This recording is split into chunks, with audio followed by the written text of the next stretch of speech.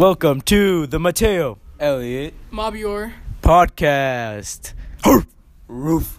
Meow. Last night, DSST Montview had a game against Manual. C team won. JV lost. Varsity lost. Here today, we're here with Big Tuck of the DSST Montview varsity basketball team. Big Tuck! Big Tuck, how do you feel about last night's loss? Wow, wow, wow. You know, it was disappointing. What it really came down to was discipline, and that's why we lost the game. So, you guys were going against Jaden Stoffel, 3-star recruit. How do you feel about him? You know, he was a good player. We tried to defend him any way we could. He got loose a couple times, but, you know, we did all we could. Big Tuck, how do you feel you could have done better next time? If you would have gone back to the past and changed the outcome of that game, what would you have done differently? You know, I think the number one thing would be don't play to the crowd. You know, we're playing our game, not Manual's game, and that's what it really comes down to. So I think Tucker has a great point about the gym and how it's very small and there's too many people, and there wasn't even enough people in the gym. I think people were outside and couldn't really see the game, and I think we really do need to upgrade and make our gym a lot bigger and I think Tucker had a great point by saying the school has to do its part. I agree. When the ref took the ball out of bounds, he had to move to the baseline just because there's not enough room for the players to pass the ball in. And I just think that's unacceptable for a basketball game. I really agree, Mateo. You know, our school really invests in learning and education, but not in sports. Because Who is it? It's Mateo Elliott Mabior Podcast. We got some questions. Question time. So, Big Tuck, you know, the gym is really small. Do you think we need a new gym? 100% we need a new gym. I think for me as a senior, I won't really be affected by it because there will be no changes. But in the near future, definitely DSST Montview should further invest in the gym for sure, because like last night's game, we couldn't even go out of bounds without running into people because it was so packed. No one can see the game. You know, really just DSST Montview, do your part. Come on. It was so packed. Like, you couldn't get out the door. People were sitting on the floor. I think the school should invest more in sports. We're here with the second leading scorer of last night's game versus Manual, Marty. How are you? I'm good, Mateo. How are you? Very good. So, can you walk me through that game? We played horrible. We didn't listen to anything Coach told us to do, and we paid for it. We paid the price.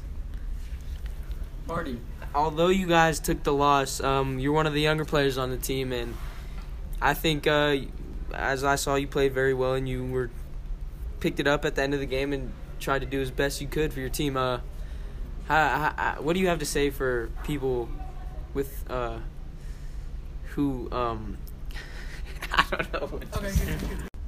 I'll take it from here, Elliot. So, Marty, you know defense wins championships, right? I bet you know, Mabior. Shut up. Ow. Okay, let's get back to topic. So, Marty, the defense yesterday wasn't looking really great. Why?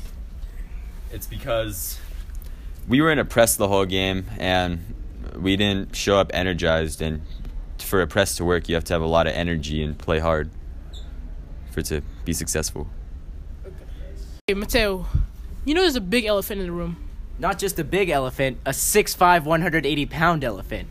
Named Jaden Stoffel. 3-star recruit. You know?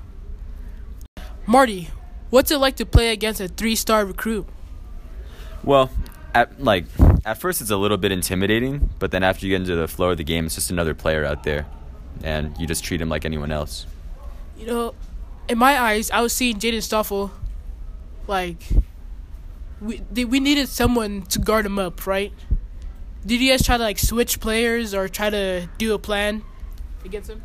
Well, most of the game it was supposed to be Jerron and Q were taking turns face guarding him, but it didn't work out very well. What do you mean by it did not work out very well? He had 31 points on 55% shooting. I mean, they worked hard and they did their best, because if they didn't face guard him, he would have had 45 pretty easily. I think so. Okay, we gotta talk about the dunks. He had 4 dunks in the game. It was really amazing. Well, they all count as 2 points, so it really doesn't matter. Okay. And they were all also wide open. Okay. Clearly, to me, Mob, you really like this Jaden Stofflin player. Because I never seen a player so amazing, so sexy.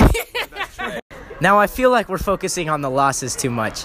DSST also had 2 back-to-back dubs. And I'm here with Buddy Askenazi. And starting varsity, how was that like, having 2 back-to-back dubs?